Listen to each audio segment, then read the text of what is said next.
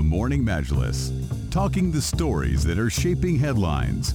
This is Pulse 95. The text lines are open, 4215. We'd like you to join this conversation with us here as we talk about the mental health impact of COVID-19. And the reason we're talking about this is this study came out and said that the COVID-19 pandemic is causing a sharp rise in depression and anxiety, even in countries with low rates of infection. The research found increased rates of depression and anxiety in Australia in the early days of the outbreak.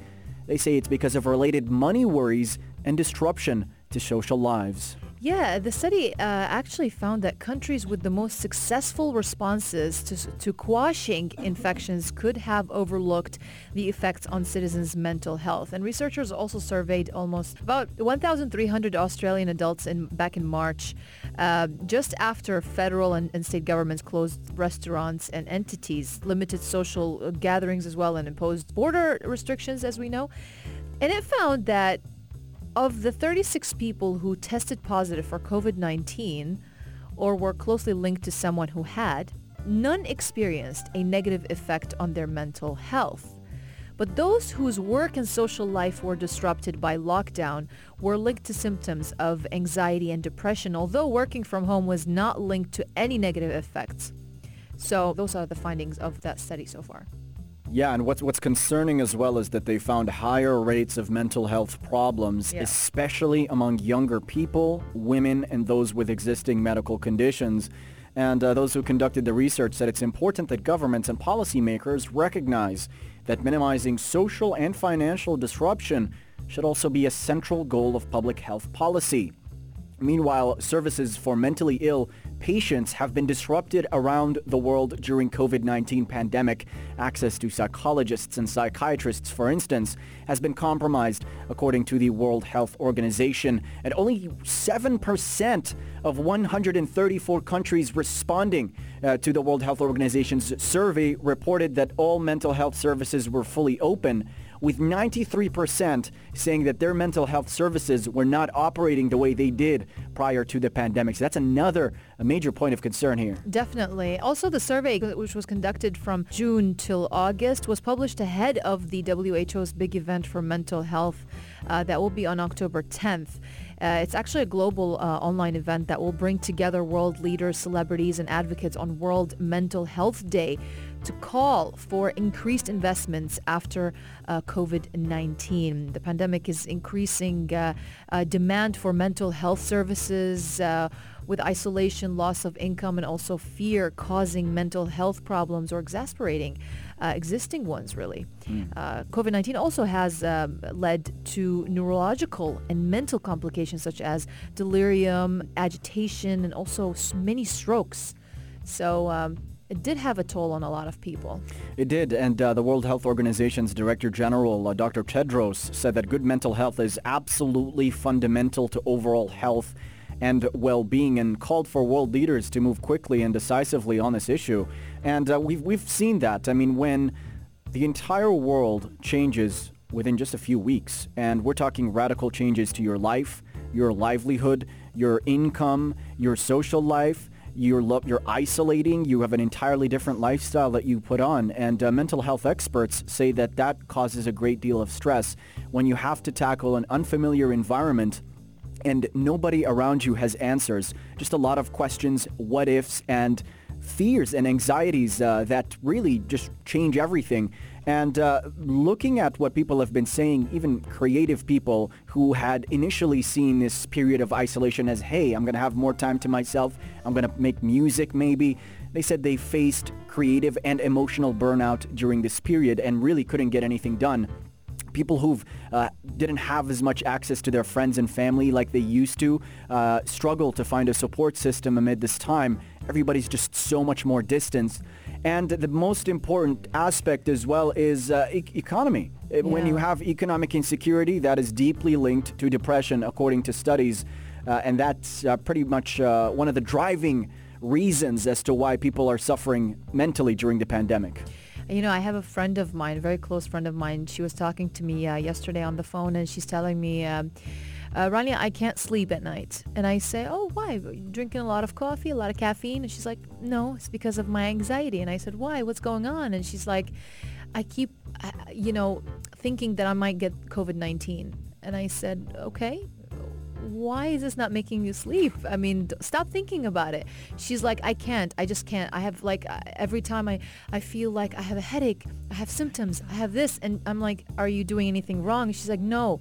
I'm like, why are you having anxiety then? And she's like, I don't know. I can't think. I can't sleep. I'm having anxiety. I'm taking sleeping pills. And I'm like, don't do this to yourself. Why are you doing this to yourself? So a lot of people, just the thought of them catching the virus causes them so much anxiety. They can't focus on their everyday activities in life. They can't sleep well. Their sleeping patterns are being affected.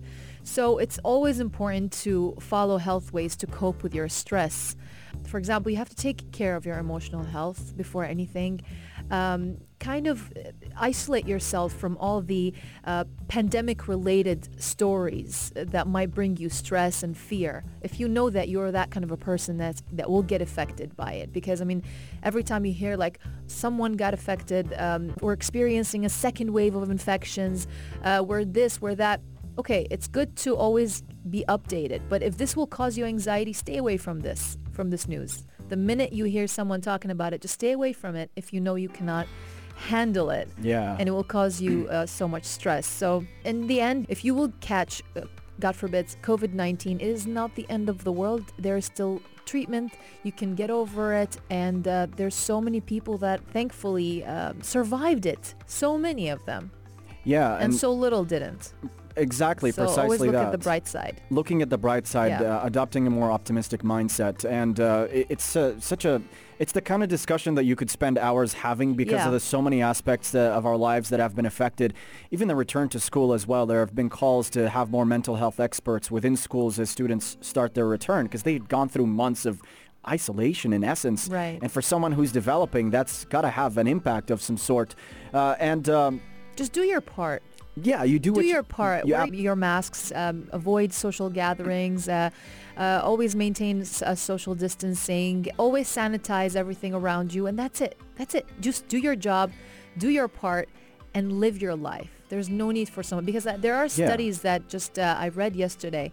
Scientific studies that show the more you stress about COVID-19, the more you're prone to getting it. So it's all about mental health.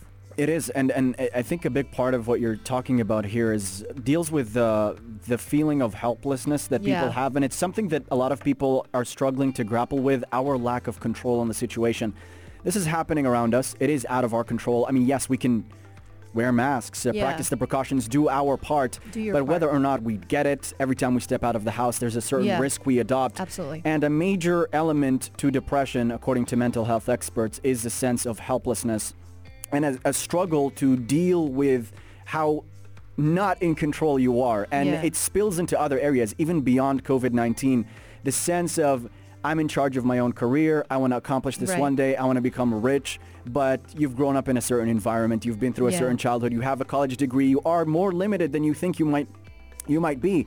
And that's a part of depression that is not discussed very often. The fact that a lot of us don't embrace how helpless we are and how Yeah. how little control we really have. Yeah. And it might be an unrealistic way of thinking, trying to have more control over a situation that is entirely out of our control. Absolutely. So that's definitely a big part of depression, and sad to see so many people go through that. It's actually a soothing thought when you think about it. So, for example, for people who lose their jobs, afraid to lose their jobs, even if you did or you didn't, just the thought of you losing your job amid the pandemic and this situation. The soothing thought in this situation is that you're not alone. The whole world is suffering. The whole world is going through the same thing. So there's always this note in the back of someone's head saying, I'm not the only one that's suffering from this. The whole world is suffering from this. The best are suffering from this. So hopefully we'll all get up again and rise and shine again, and life will come back to normal soon.